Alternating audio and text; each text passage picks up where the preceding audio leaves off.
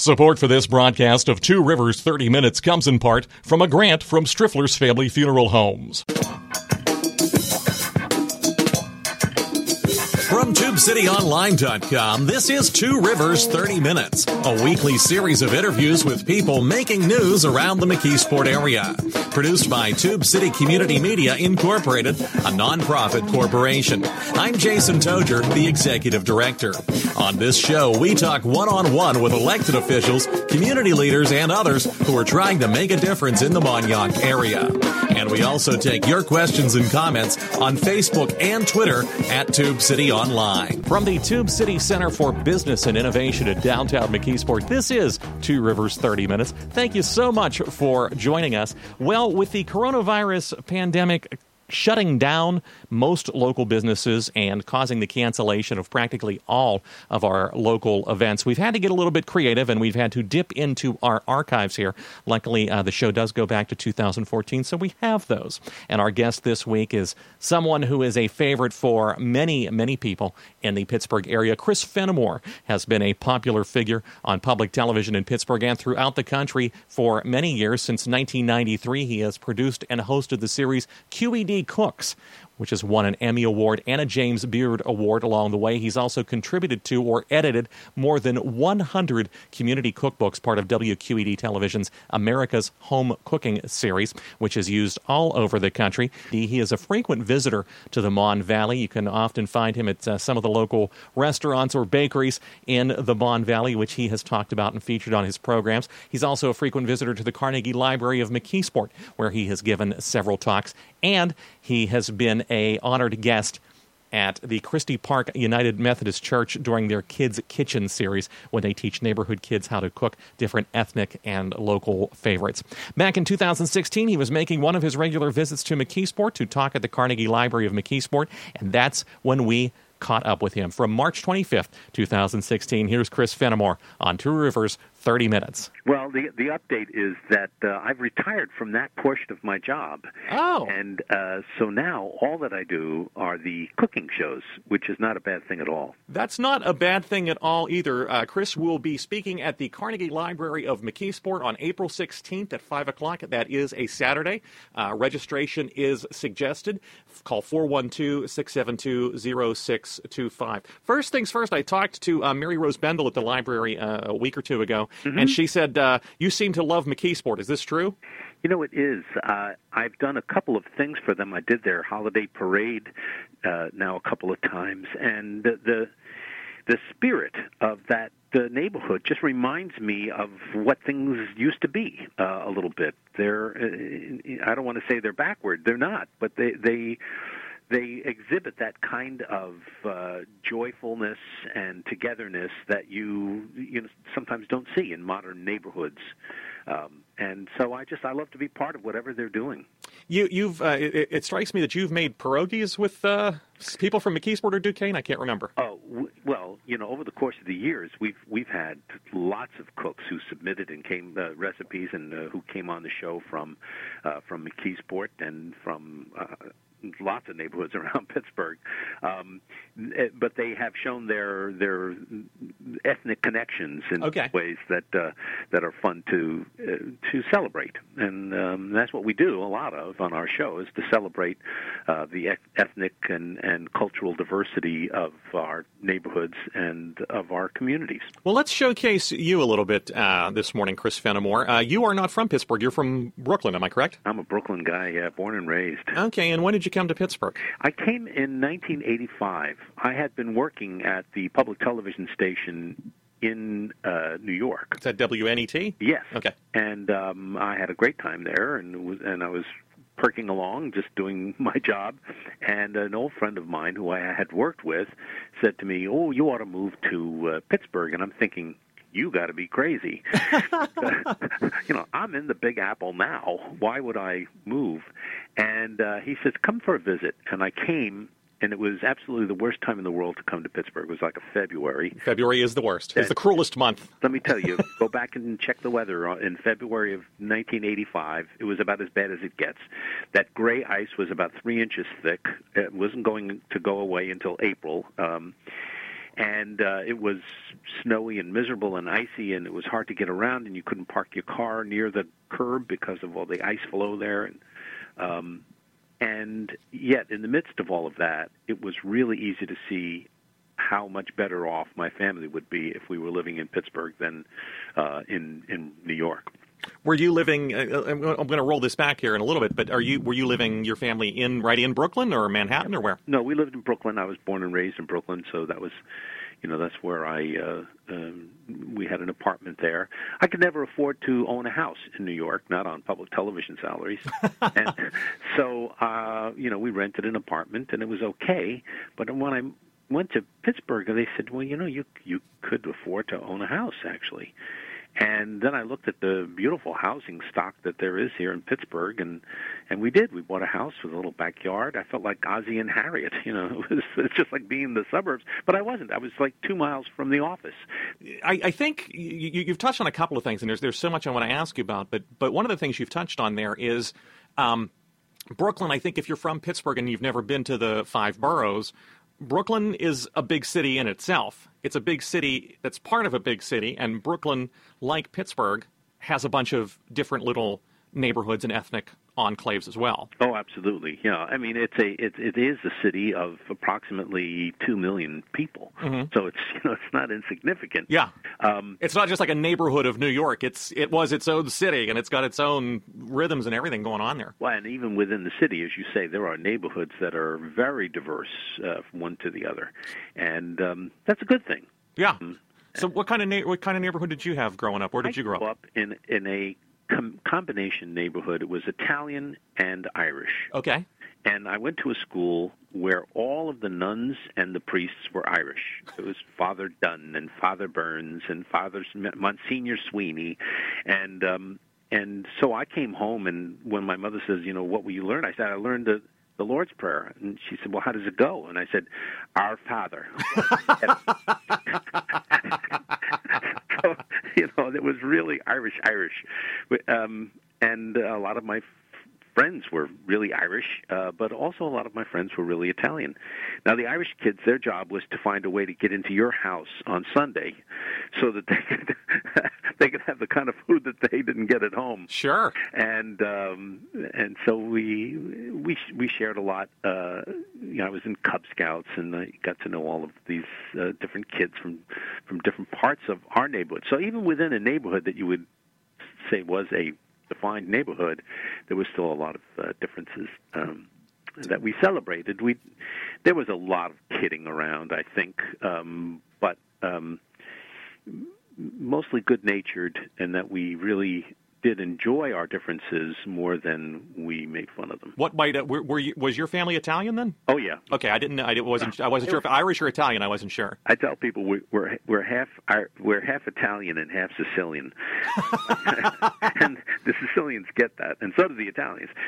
My grandmother's family was from Palermo in Sicily, okay, and my father's family was from near Salerno.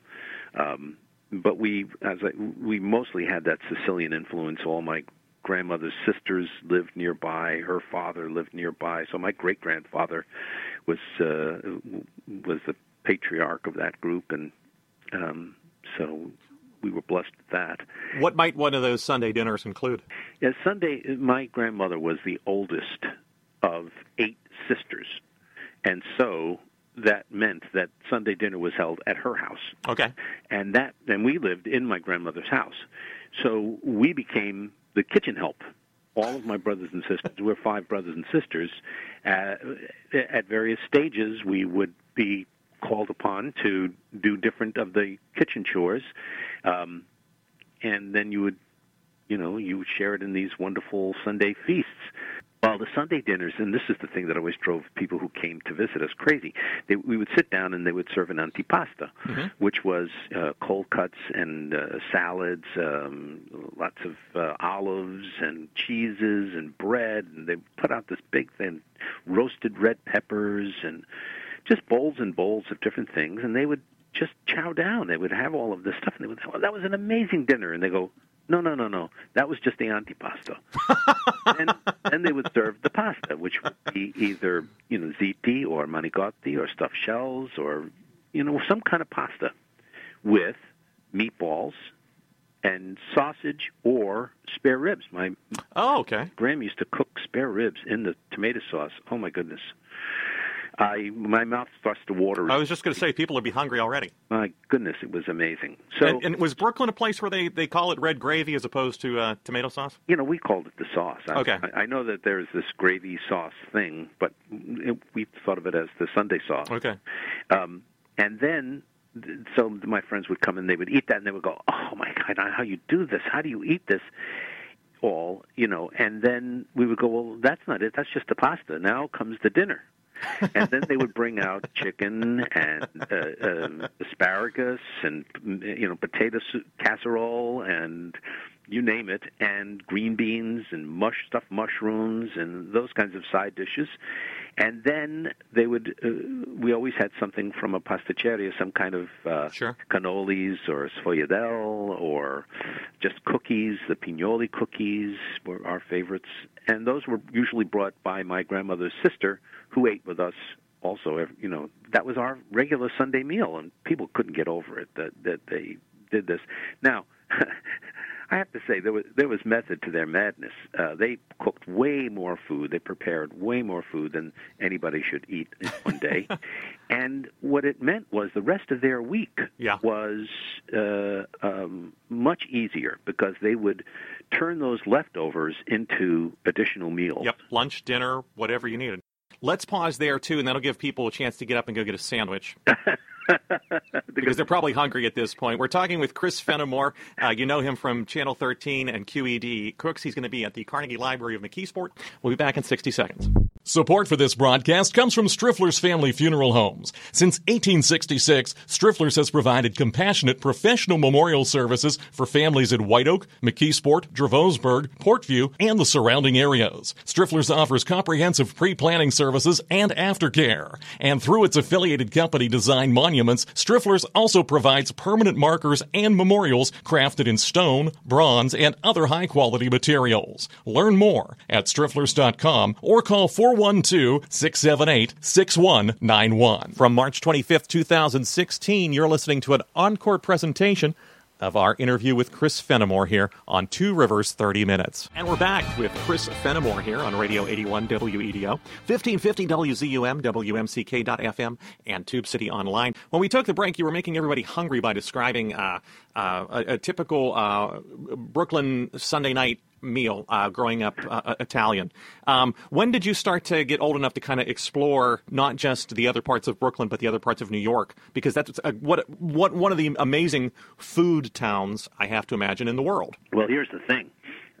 And I would never let a kid do this now, but by the time I was 11 or 12, I wasn't even out of grammar school yet. Mm-hmm. I was taking the subway into New York. Okay. Into the city. We thought nothing of it. I would say to my mom, I said, I'm going to, New York. And we would go to Radio City Music Hall to go and watch a movie, because for 60 cents you could watch a movie and watch the Rockettes, which for a 12-year-old boy was quite a thrill. Sure. And and they had an orchestra and an organ player. It was magnificent. It was just great. Now I think I would be a little bit apprehensive about letting a kid go in that, in the environment that's there now. What was your food tasting experiences when you were on these little junkets? Well, I would always I loved the street vendors. Mm-hmm. Get a dirty water dog. Sure. And then I would take the train on the way back and stop in Chinatown. Oh, okay. And eat what we would never have at home, because my mother didn't make Asian food, and I loved it. I found that I loved it, and so that was a big hit. And of course, pizza, New York pizza, yeah, a thing unto itself. My mother made pizza every Friday night without fail. You could tell what was for dinner because she had run out of leftovers. Sure. And so we would have pizza. But it wasn't New York pizza. It was like Sicilian pizza, and we wanted New York pizza. The crust a little bit thicker then, or? Yeah, Mom's crust was thick, and it was airy, and it was nice and crunchy on the bottom, and nice sauce and fresh mozzarella, and And it was a delicious thing, but we wanted that New York experience, the pie cut. And so whenever we were out and about, that was one of the things that we ate. I also found a lot of other little ethnic neighborhoods that were in and around New York. Like you'd go up on 53rd Street, I think it was, over on the east side, and there was a row of Brazilian restaurants. Okay. And you could go in there and have some Brazilian food. Like the lunch special was feijoada, which is a poor man's stew with different cuts of meat and beans, and I liked that. There was a great Japanese restaurant that we would go to. Did boys help in the kitchen? Well, growing up, it was. My younger brothers are much younger than I am. Okay. 10 and 12 years younger than I am. Okay. By the time they were old enough to work in the kitchen, I was already in college from the house. However, they've both grown up to be fabulous cooks. Okay. Did they take it up as a profession, or no? Okay. They just as because they like to eat, I think, and so they replicate a lot of the dishes that my mother and grandmother made, and then they've become pretty good cooks in their own right. My one brother Joe is a chili hound, best chili on the East Coast here, and then my other brother Chuck lives down in North Carolina, and he's become a grill master. He's making that Southern style barbecue. Yeah. Chris Fenimore is our guest this morning. He's going to be at the Carnegie Library of McKeesport on Saturday, April 16th at 5 o'clock. They are suggesting registration in advance. Are you a little bit of a rock star? Because my grandmother watched you religiously. Well, my wife just loved you. That I'm really popular among women over 80. No, you're popular among my wife, too. You're popular among a lot of people that I know, even people who don't go into the kitchen except to boil water, enjoy watching you. Well, here's a funny thing. The most frequent question that I get asked is, how can I get on your show? Okay. And I usually begin to explain that you have to send in a recipe, and then I will, select them, and they go, no, you don't understand. We just want to come on and eat. They don't want to cook. Yeah, sure. Doesn't work that way, huh? Doesn't work that way. Okay. No, you've got to send in a recipe, and then most of the food that we have is consumed very quickly by the volunteers that we have come on the show, and are generous enough to give their time and energy to collecting the pledges from people who call in. One of the things I enjoy talking to people about on this show is sort of their career path. What was your career path then, from kid growing up in Brooklyn to being on public television? Really strange. Okay. I was only the second person in my whole family to ever go to college, and I went. Where'd you go? I went to Fordham. Okay. My sister Pat had gone to Fordham, and so she was the first one in our family to go to college, and we didn't know what to expect. The first day I went to college, and they said to me, "Well, what's your major?" And I thought it was a trick question.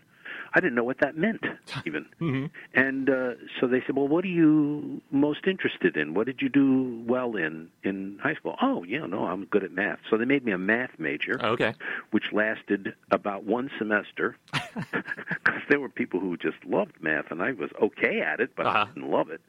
And they're doing double quadratic equations, and I'm lost, totally lost. So I switched to creative writing as a major. Okay. And then I got into, I thought I was going to be a filmmaker. Okay.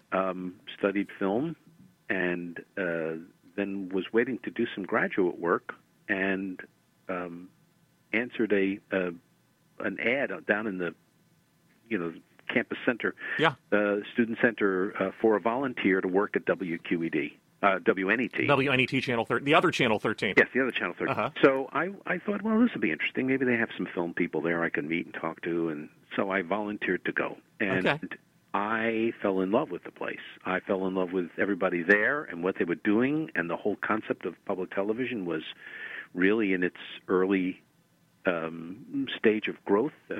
Public television had been around since 1954. The first station was actually WQED in Pittsburgh. And so this was, approximately 1968, 1969. and I knew that's where I wanted to work, what I wanted to do. I wanted to work on those programs that they were developing and producing, and I just made a pest of myself until they hired me. I literally started by going for coffee for people and running to the library to get books. This is pre-internet. Yep. If everybody would try to remember what that's like, where you actually have to go and do research in a library and collect magazine articles and whatnot. And the Reader's Guide to Periodical Literature. Oh, yes. Yes. So, but I loved it, and I saw how they would take ideas and develop them and figure out ways to share those ideas with a large audience. And I worked for everything that you can imagine, from research and writing to grant proposals to project management to, people were very generous and I sort of stuck with it until I ended up as the Director of National Programming. Chris Fenimore is our guest this morning. He is answering your questions, and probably one of those questions is going to be, well, how do I get on your show? We have one last 60-second break. We're pushing the clock here a little bit. When we come back, Pittsburgh is getting this reputation all of a sudden as a foodie town. And when we come back, I want to ask you a little bit about that, if that's okay, Chris. Oh, yeah. We'll be back in 60 seconds. Stay tuned. Are you concerned about the coronavirus? Of course you are. We all are. But if you go to the Allegheny County website at AlleghenyCounty.us, you'll find all kinds of information, such as how you can protect yourself, what are some preventive actions you can take to prevent the spread, and if you're sick, how to keep from spreading the virus to others. To find the answers to these and more, go to www.AlleghenyCounty.us. You're listening to Two Rivers 30 Minutes, a production of Tube City Community Media Incorporated. If you've got an idea for someone who you'd like us to interview, or a question or comment, you can find us on Facebook and Twitter at Tube City Online. And we're back for a final few minutes with our guest this morning, Chris Fenimore. When we took the break, you were telling me about how you got into television. I wanted to jump around a little bit and ask you, Pittsburgh is getting this reputation as a foodie town. You have probably seen the same articles. You know that would happen. What's driving it, do you think? Well, I'm not sure how it even got started, because Pittsburgh was a very predictable kind of place when I got here in 1985. You know, they were putting French fries on their sandwiches, and everybody would go to a pierogi festival, and that was about it. Now you're having craft brew festivals, you know, where there are so many breweries, in the city, and they all have food associated with them. They're making their own whiskey here in Pittsburgh, and again, they're pairing foods with that. You have restaurants that are doing sous vide cooking. I mean, it's crazy.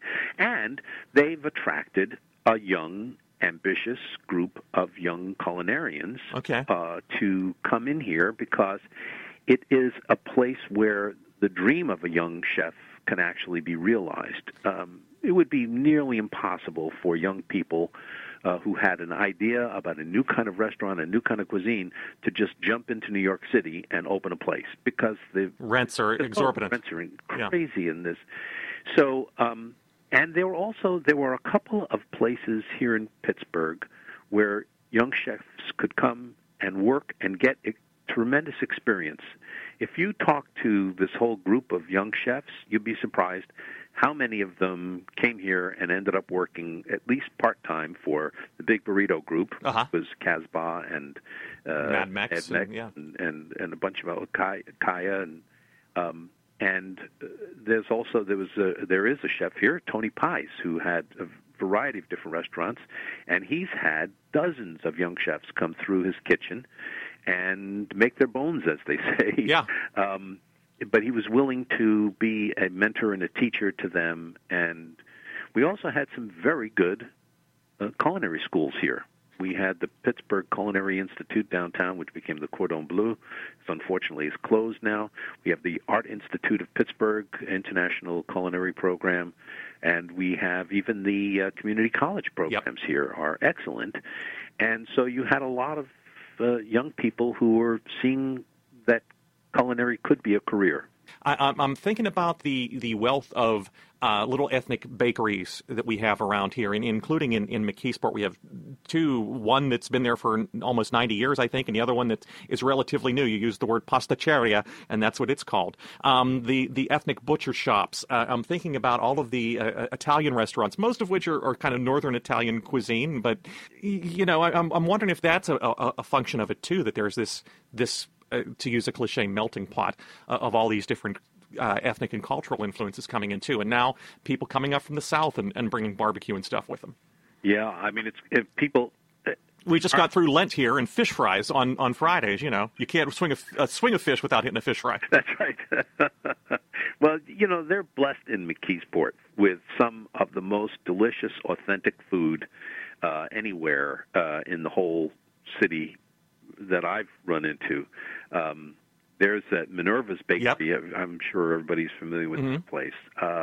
That should have a plaque out front from the Smithsonian Institute saying this is what bakeries were, because they're amazingly authentic in not just the food that they prepare, but in the way that they serve you and everything about it. They still got the string coming down from the ceiling that they wrap the boxes in. Yep.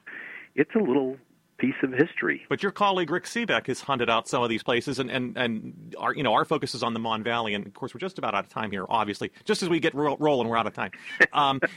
But your colleague Rick Seebeck has hunted out some places too, in Beaver Falls and Ambridge, and Greek places and Italian places and Polish places, and that are making sausage the way that it was made 100 years ago, or sauce the way it was made 100 years ago. Yeah. And I'm wondering if that helps the foodie reputation of this town. Well, I think it does. But more than anything right now, you have, as I said, these young people who are taking a flyer on it. To do just, variations on those themes. Yeah.